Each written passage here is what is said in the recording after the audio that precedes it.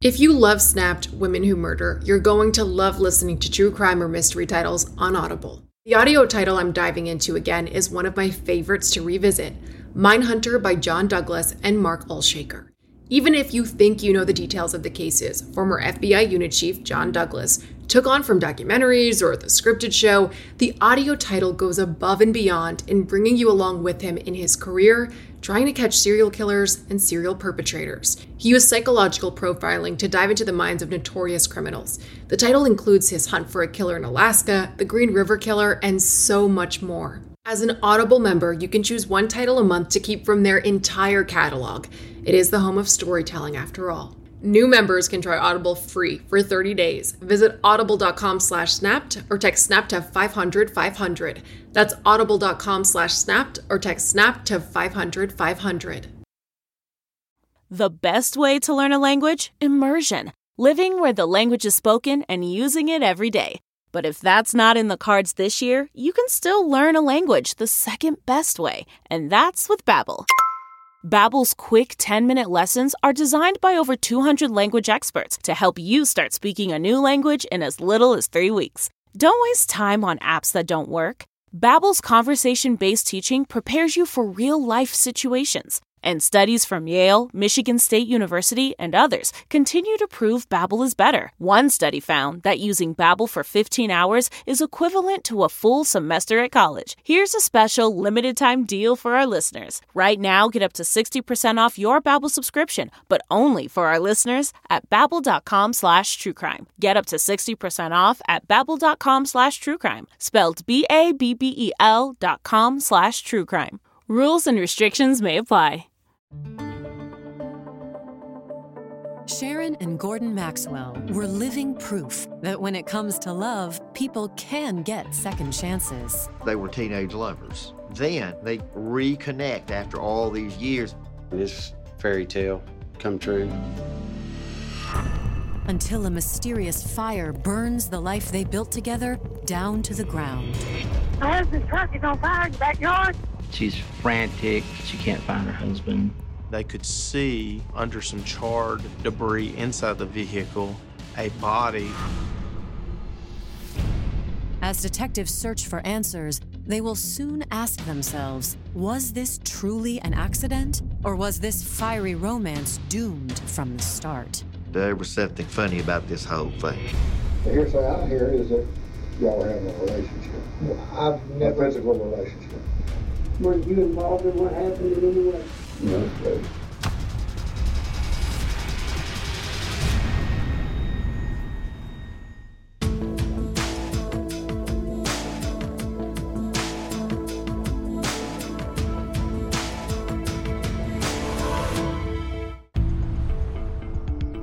August 30th, 2011. It's a typical Tuesday morning in the East Texas community of Ore City. Ore City is a small town in Upshur County. The population is probably somewhere around 1,000 people. It would be your classic everybody knows everybody kind of town. But the residents of this sleepy little town are about to get a jolt of adrenaline. It starts around 11 a.m. when a 911 call reaches area dispatchers. Go ahead, ma'am. My husband's truck is on fire in the backyard. Sharon Maxwell calls 911. She's frantic, reporting a vehicle fire, that she can't find her husband, Gordon Maxwell. I don't know where my husband went to. I hollered for him. I can't find him nowhere. In addition to the fire and her missing husband, Sharon Maxwell is also concerned that the burning truck may contain live ammunition. She could hear loud bangs. She described them as sounding like a gun or gunfire. The truck has bullets in it, apparently. Okay, don't go out there. Moments later, the Ore City Volunteer Fire Department arrives on the scene, along with officers from the Upshur County Sheriff's Office. They find Sharon, her 19-year-old son, James, and her brother-in-law, Christopher. The brother was a volunteer fireman who was passing by the residence and saw the smoke. When the Ore City Fire Department arrives, Chris was out back with a water hose trying to put this fire out, and then the volunteer fire department took over. The truck was consumed at that point. They were able to get the fire put out. Once the fire is contained, officers move in to assess the damage. They could see under some charred debris inside the vehicle a body. The body was charred beyond recognition. There was no clothing remained on the body. Could the first responders be staring at the remains of Sharon's husband, 46-year-old Gordon Maxwell? That's the fear of everyone at the scene. Chris Maxwell was attempting to console or calm Sharon Maxwell down. Everything was evolving rapidly. We had something bad happening. Born in Gladewater, Texas, Gordon Maxwell was the strong, silent type. His personality lent an air of mystery about him that proved captivating to more than one young woman at Ore City High School. He was very quiet and reserved, but he was such a sweet, kind, caring person, and he had lots of friends. But Gordon only had eyes for one girl at Ore City High, the beautiful, blue-eyed Sharon Stanley. They started dating. Sharon was probably in 10th. I don't know, 10th, 11th grade. They was high school sweethearts. This wasn't your average high school fling, though. Gordon and Sharon were itching to get married. They was both way too young, and both parents was like, no. In the end, this love-struck couple assented to their parental demands and ultimately broke up. Heartbroken, Gordon left town the first chance he got. Once you graduate from high school, you can't wait to get out of there, especially if you are not allowed to marry your sweetheart.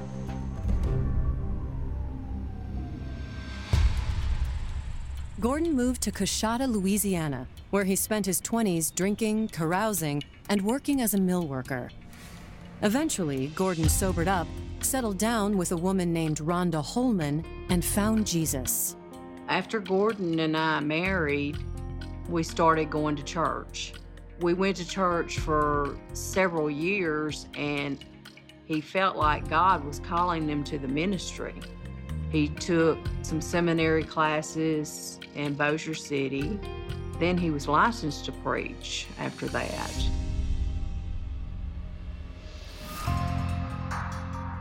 For more than 5 years, Gordon preached at a local church. He and Rhonda lived a quiet but satisfying life. I had a daughter, and we kept the grandkids a lot, which he was crazy about. They were his grandkids, you know? He was very family-oriented. In November of 2010, Gordon started dabbling in social media. He had a laptop computer. And of course, that was when the Facebook craze started. So he got reacquainted with some friends from his hometown. Gordon and Sharon found each other after all this time. While Pastor Gordon had a congregation he loved and a wife he'd been happily married to for 15 years, Sharon's life had taken a much different turn. She was a big flirt with a bunch of people. I would say that Sharon Maxwell enjoyed being with and relationships, and she had been married 9 times. At first, each of Sharon's husbands felt they'd won the lottery. I was very happy. It was exactly what I pictured out of life. I mean, it was fairy tale come true. That is, until Sharon moved on. She couldn't stick with one person. If somebody didn't have enough to offer, she'd go to somebody else. It was no problem for her walking out the door, and she didn't cry a tear or have any remorse over it. She'd walk out and never look back. By the fall of 2010, Sharon was a 42-year-old single mother with 9 divorces under her belt. She had 5 children. I don't know about how many different men. 2, I believe, were grown. 2 were still in school, and 1 was sort of in between. Despite her love 'em and leave 'em approach to men, deep down, Sharon longed to reconnect with the one who captured her heart all those years ago. So, when Sharon found 45-year-old Gordon on Facebook, she wasted no time sending him a private message. They started talking. Maybe it was nothing at first. Maybe it was just a friendship at first. But it didn't take long for Sharon and Gordon to rekindle their romance. He up and reconnects with this old flame that he hadn't seen or heard from in years and years. Been some feelings there a long time. Soon, Gordon was sneaking off to Texas for intimate encounters with Sharon. And after just 2 weeks of being with Sharon, Gordon told his wife Rhonda that their marriage of 15 years was over. I tried to talk to him about God and how he was, not doing the right thing. But he didn't do any good. He still left. He left the next day. Leaving behind his church and his wife, in November of 2010, Gordon moved back to Ore City and moved in with Sharon and her 3 youngest children, high schoolers Kara and Lucas, and 19-year-old James. Gordon worked at a local mill company, U.S. Steel, and he was a maintenance individual that worked on all the mechanical problems, whatever that may be, and he was very skilled. Sharon, she did not work, and so having someone in her life that filled that void and provided financially for her was very important.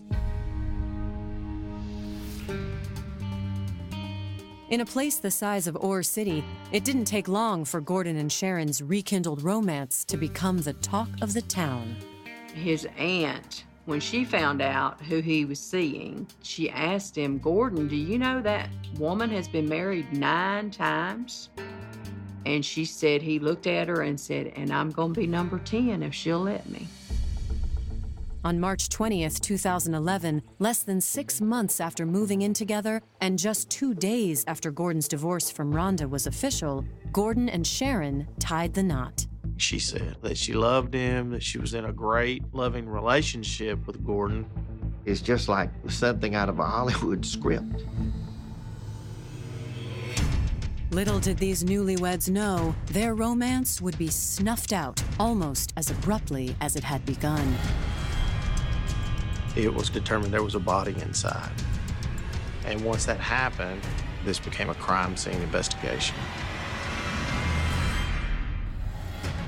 Coming up, investigators spot an unusual detail at the Maxwell's home. There were a lot of cleaning products placed around the kitchen area. And a shocking discovery tips the scales of this investigation in a dangerous new direction. The aha moment was definitely when they saw the blood spatter.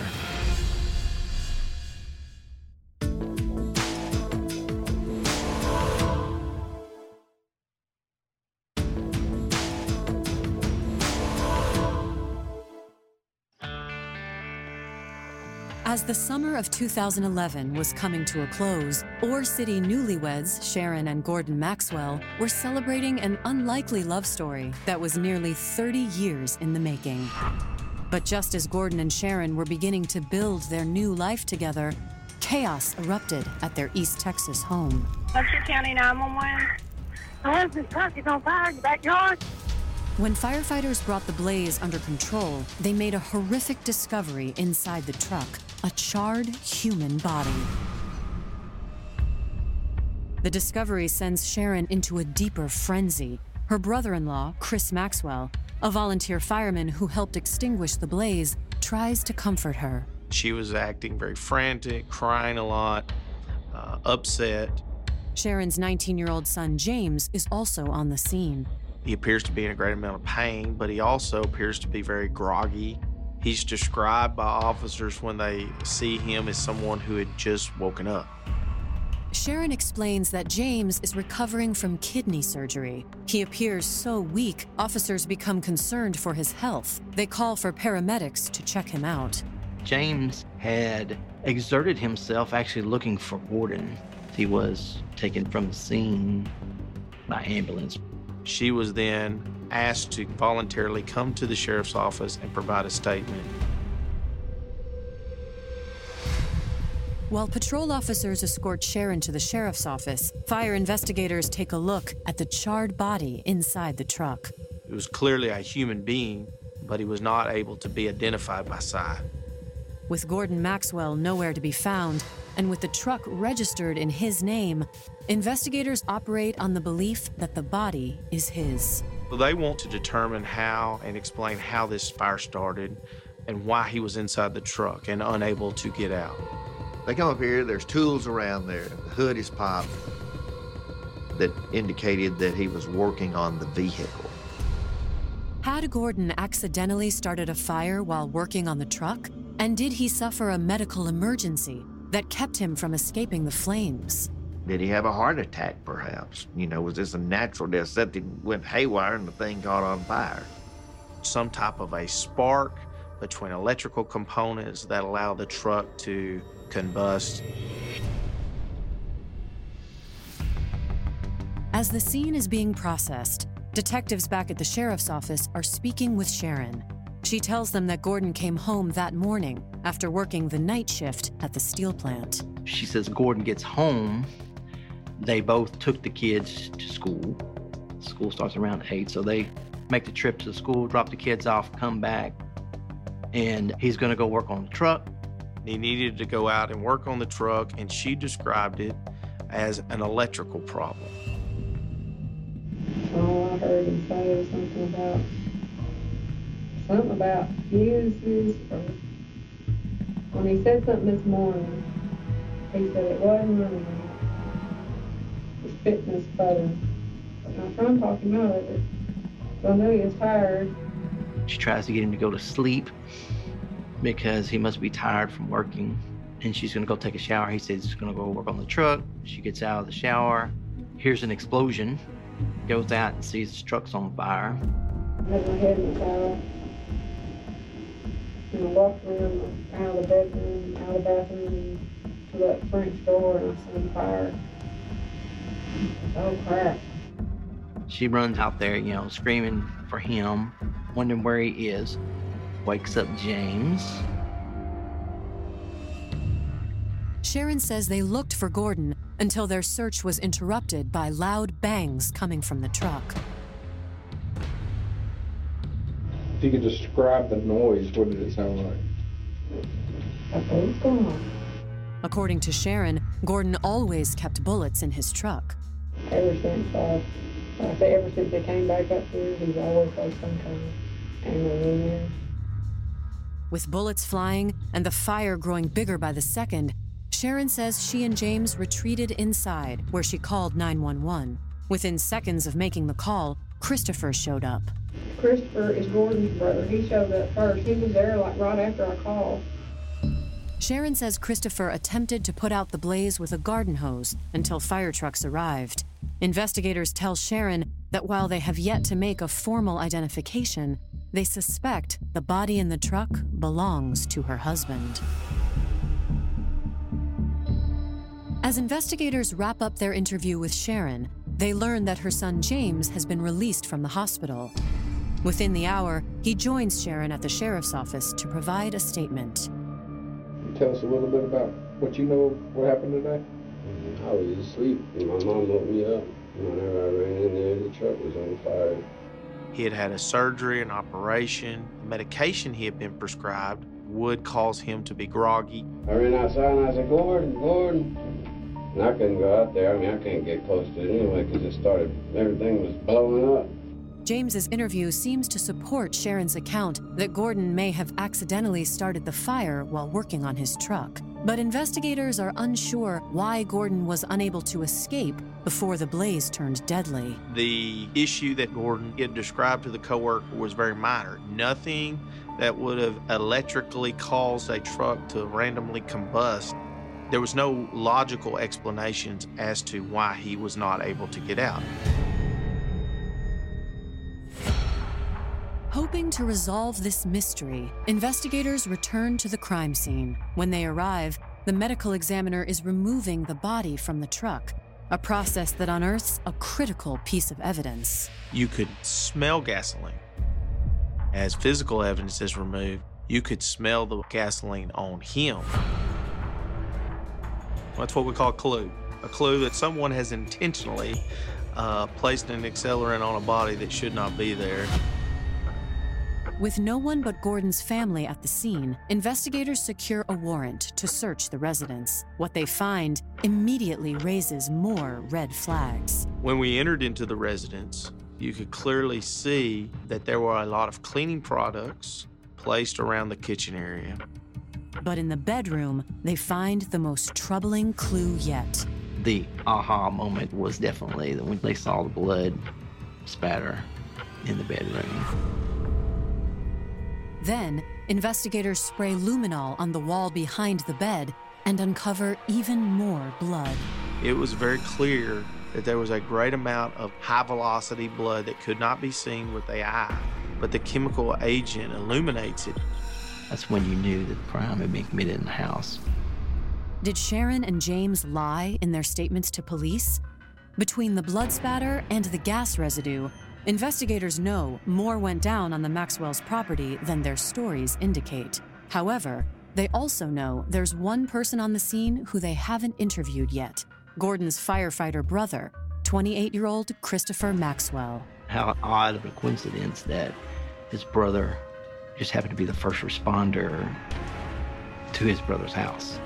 The very fact that he's present when the fire's put out and then his brother's body is found, clearly he has to be questioned.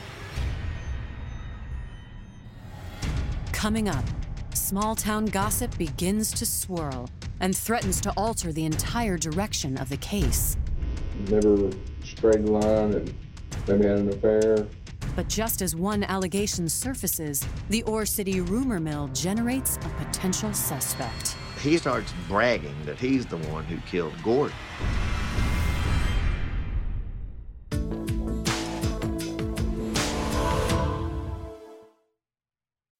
As a Snap listener, you know the world can be a dangerous and unpredictable place.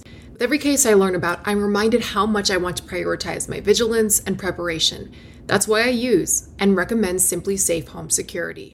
My cameras have alerted me about trespassers and even given me a sense of security knowing my home is safe even when I'm not there.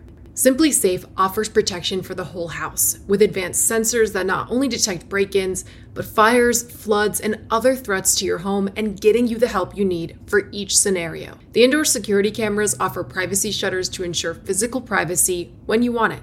Plus, you can try Simply Safe for 60 days risk-free. If you don't love it, return your system for a full refund. Simply Safe has given me and many of my listeners real peace of mind. I want you to have it too. Get 20% off any new Simply Safe system when you sign up for Fast Protect monitoring. Just visit simplysafe.com/snapped. That's simplysafe.com/snapped. There's no safe like Simply Safe. Hey, it's Ryan Reynolds, and I'm here with Keith, co-star of my upcoming film, If, only in theaters May 17th. Do you want to tell people the big news? All right, I'll do it. Sign up now and you'll get unlimited for $15 a month and 6 months of Paramount Plus Essential Plan on us. MintMobile.com/switch. Upfront payment of $45 equivalent to $15 per month. Unlimited over 40 gigabytes per month. Face lower speeds. Videos at 480p. Active Mint customers by 531.24 get 6 months of Paramount Plus Essential Plan. Auto renews after 6 months. Offer ends May 31st, 2024. Separate Paramount Plus registration required. Terms and conditions apply if rated PG.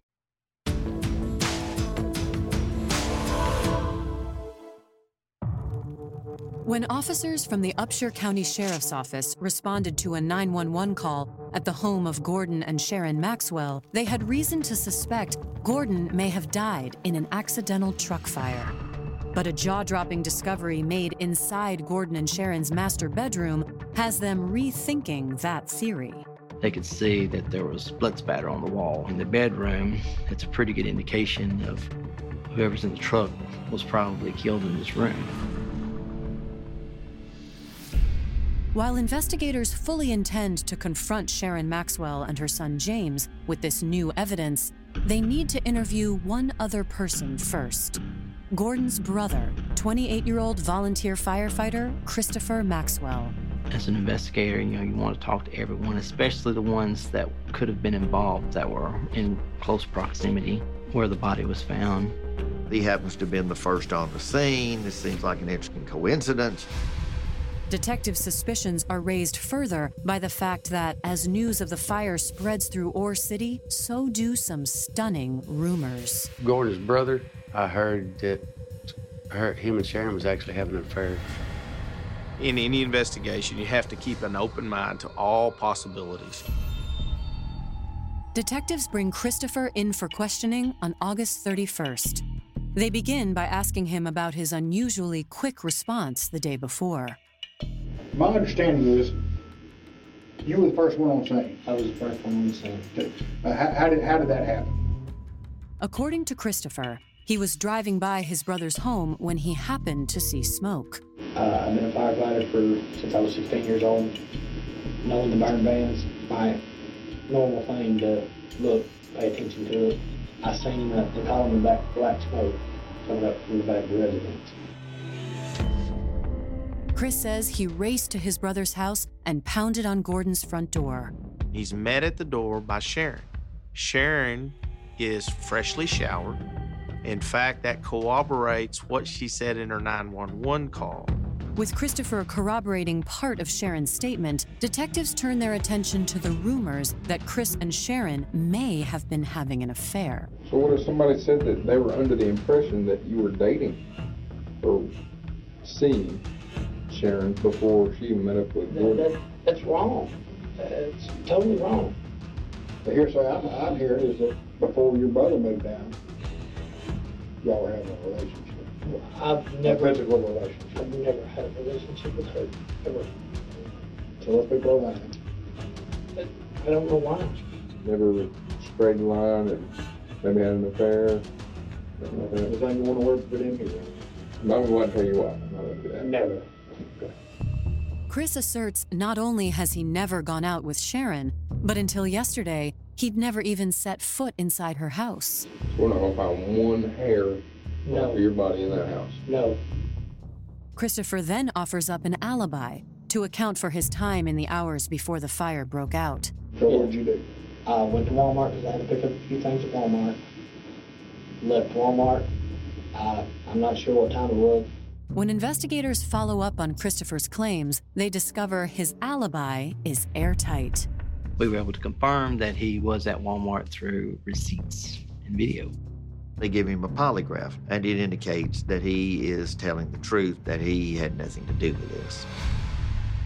With Christopher Maxwell ruled out as a suspect in his brother's apparent murder, investigators question Sharon for a second time. They begin by grilling her about the blood evidence found in her bedroom. There's blood in the bedroom. There's blood on the ceiling. There's some crime scene now inside of her house. She is confronted with that. We would like you to tell us the truth of what took place. That's when Sharon suddenly changes her story. She was evolving. Well, we did have problems. He did threaten me. He was abusive and aggressive towards me. Sharon tells police that her short-lived marriage to Gordon was marred by abuse. Abuse that came to a head after they dropped Sharon's two youngest kids off at school earlier that morning. As soon as they drop the kids off, Gordon starts in on her. He's physically attacking her, even puts a pistol in her mouth. Then he grabbed me by the hair of the head, slung me down the bed, and told me I wasn't going anywhere. What happened then, Sharon? He got the gun out of my mouth. The gun went off. I don't know what happened. Sharon claims when the gun went off, the bullet struck Gordon in the head, killing him, and she did the only thing that she could think of. Her story is that she wrapped the body in a blanket, took it outside, and inserted it into the truck. She tells police she doused Gordon with gasoline and lit him on fire. James, she claims, slept soundly through it all. He's been taking a lot of medicine, so he slept right through everything. All he knew was the truck caught on fire. I'm just trying to save myself. Sharon Maxwell tried to portray herself as someone that had been physically abused and threatened by Gordon. What's going to happen? Sure, in the long run, it's going to depend a lot on how cooperative you are and how truthful you are. Because the truth, one way or the other, is going to come out. The entire truth.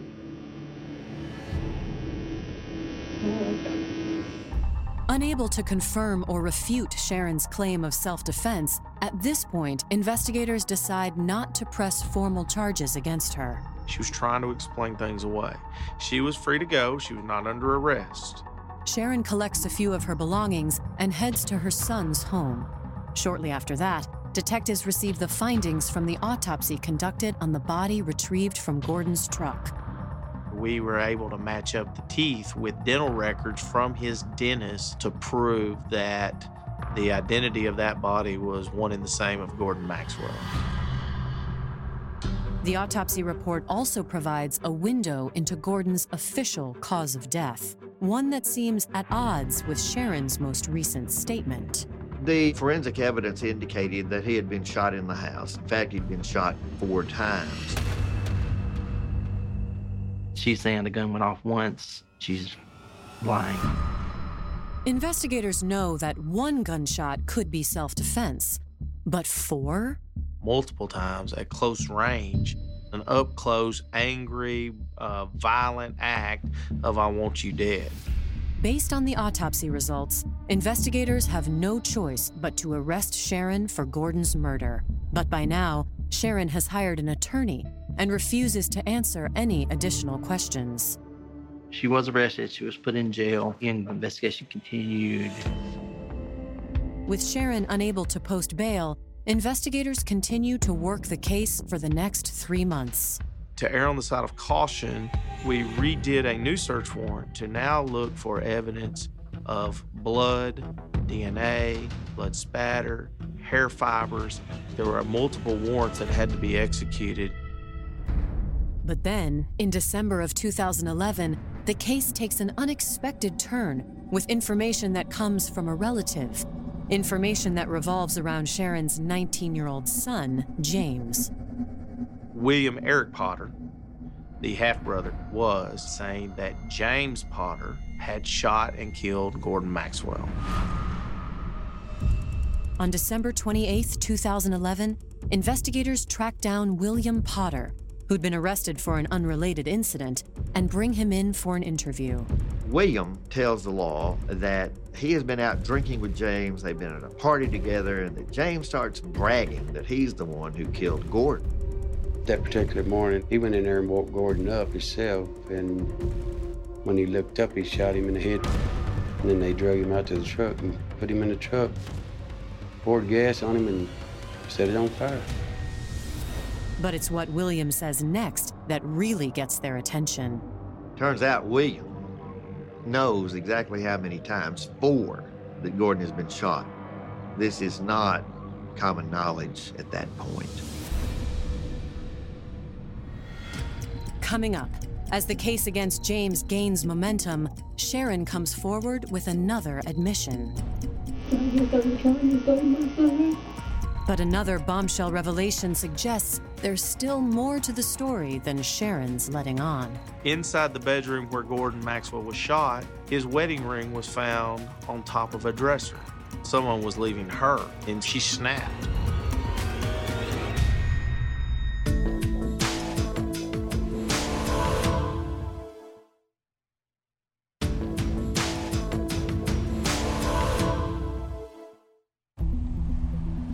December of 2011, 4 months have passed since Texas authorities recovered Gordon Maxwell's burned remains from inside his pickup truck. According to Gordon's wife, Sharon, she shot her husband and former high school sweetheart out of self-defense. She had painted Gordon as abusive and controlling. They'd had a struggle and that the gun had accidentally gone off and killed him.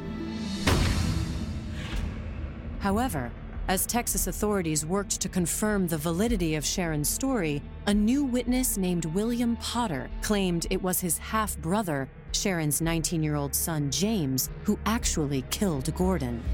William is interviewed by law enforcement. His statement was at a party that James says that he shot Gordon 4 times. Is Sharon attempting to take the fall for her son?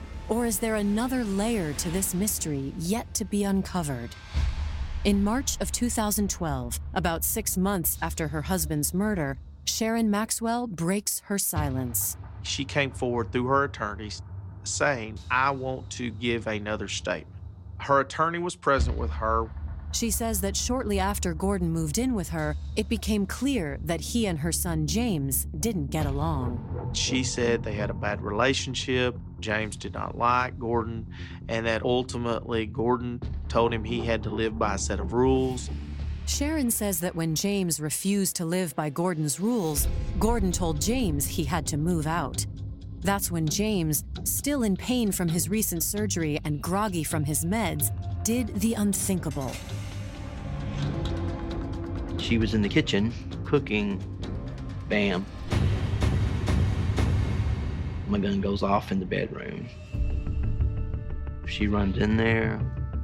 Oh my gosh, what have you done? He was laying in bed. There was blood on his head. James was in there. And what there was weird. What kept you from calling 911 at that time? I guess I was trying to save my son.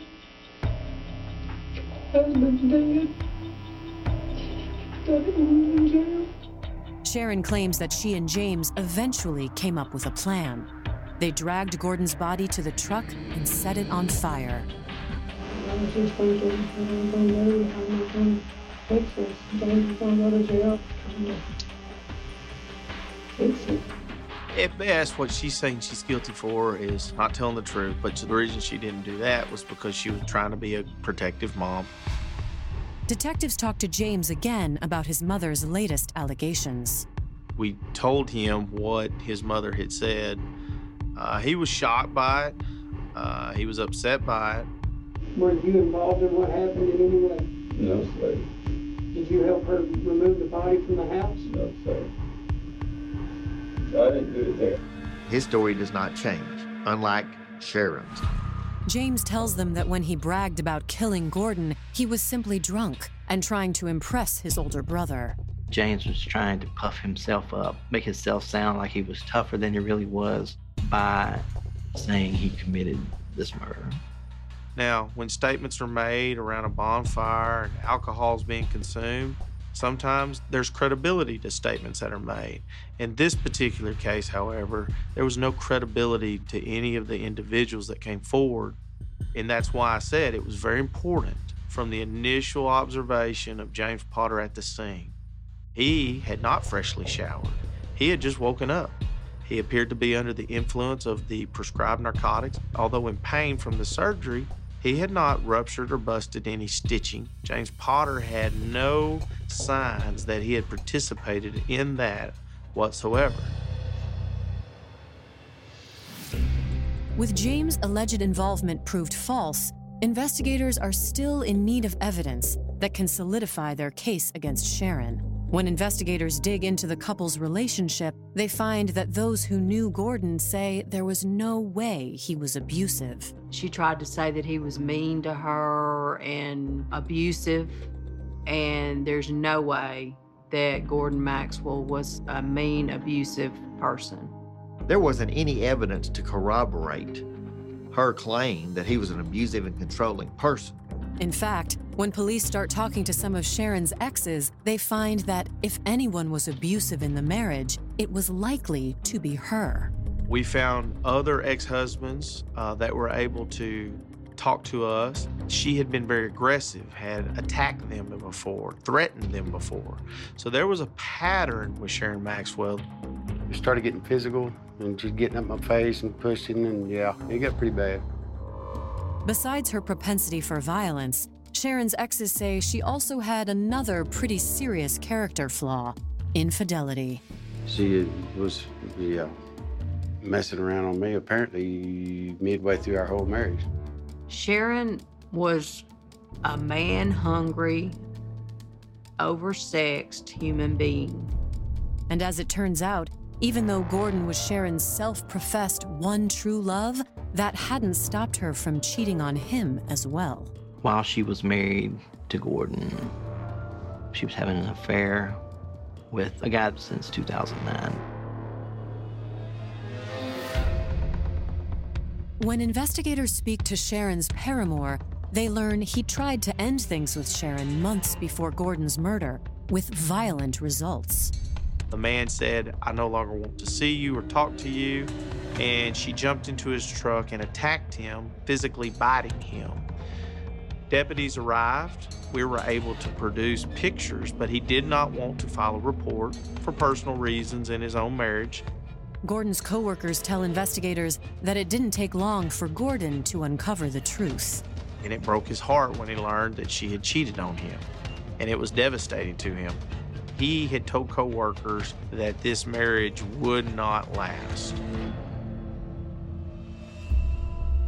Had a crestfallen Gordon finally told Sharon he was leaving her, only to be met with deadly violence?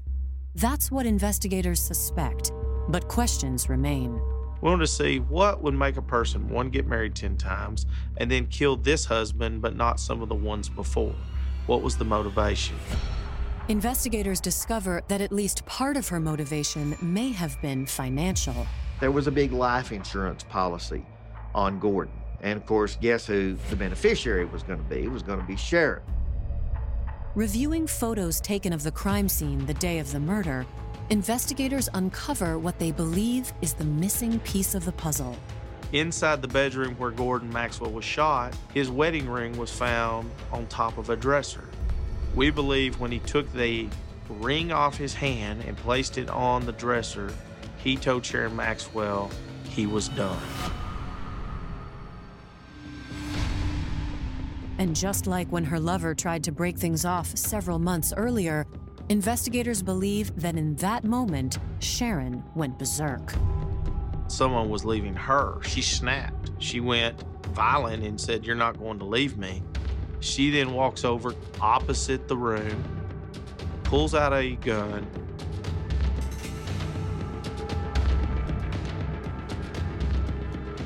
and shoots him, first time in the head and then multiple times in the head.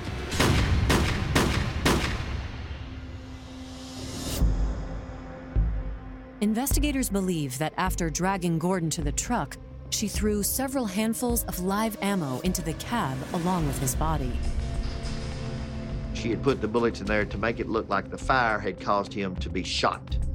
She thought that the fire would cause these bullets to expel, and that somehow would explain why there were bullets found in Gordon Maxwell.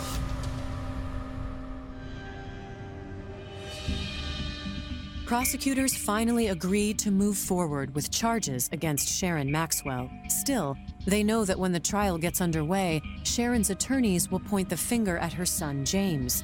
And if the jury believes them, Sharon will walk free. We really needed to show the jury, through our experts and through our actual testimony, of what she was capable of.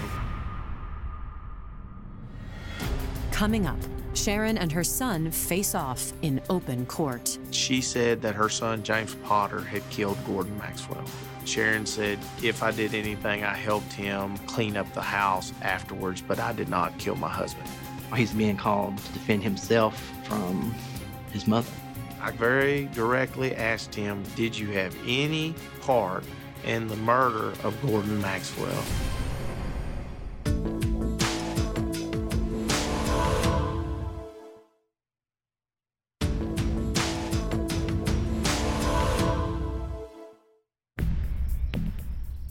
In August of 2012, Sharon Maxwell's murder trial gets underway.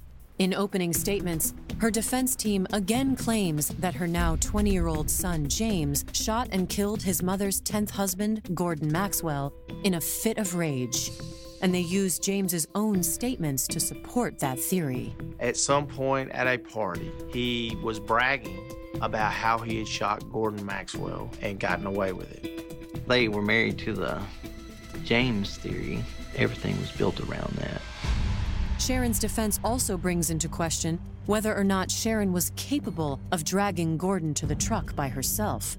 Sharon's courtroom appearance bolsters these doubts. She looked like a string bean, little old lady. She looked like this frail little librarian. How could this woman put a 260-pound man in this vehicle when she's not nearly that big? Prosecutors remind jurors that the woman they're looking at today isn't the same person she was in 2011. She was not this frail-looking woman at the time that the murder happened, and that she had grown up in the country on farms, hauling hay, those types of things. She had strength, and combined with the adrenaline that she would have been going through in that moment, she would have been more than capable. To refute Sharon's claims of innocence, prosecutors call her son James to the witness stand. Now he's being called. He has to defend himself from his mother. I very directly asked him, did you have any part in the murder of Gordon Maxwell? And the answer was no. He was then allowed to be cross-examined by the defense counsel for Sharon Maxwell, and he withstood cross-examination. It's easy to do when you're telling the truth. In fact, prosecutors argue that a hefty life insurance policy, along with Sharon's desire to keep Gordon and her other lover under her thumb, provided strong motive behind Gordon's murder. She fits the pattern of borderline personality disorders in that they will not tolerate rejection. They will not tolerate you leaving them. They can leave, they can cheat, but they will not allow you to do that. On August 24th, after less than an hour of deliberations, the jury finds Sharon Maxwell guilty. She received the maximum sentence of life. I hope she spends the rest of her life in prison. She didn't realize what she had because he was such a sweet, kind, caring person. When Sharon and Gordon married, Sharon announced that the marriage would be her last. And although this is not the fairy tale ending she and Gordon seemed headed for, it appeared Sharon was right. No human being deserves what he got that day. And to be shot in the head and having your body burned, I mean, what kind of person does that?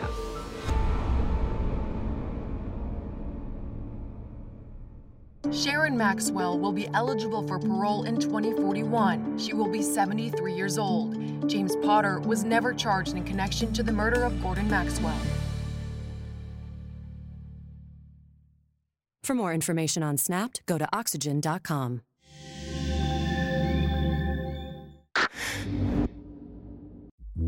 What came first, the chicken or the egg? Spoiler alert, it's neither. At Happy Egg, we believe happiness of the hens is what actually came first, because without happy hens, there would be no such thing as happy eggs. You know, eggs with delicious orange yolks. Those come from hens who are raised the happy way on 8+ acres of family-owned farms. Choose happy at happyegg.com and look for the yellow carton at a store near you. Happy Egg.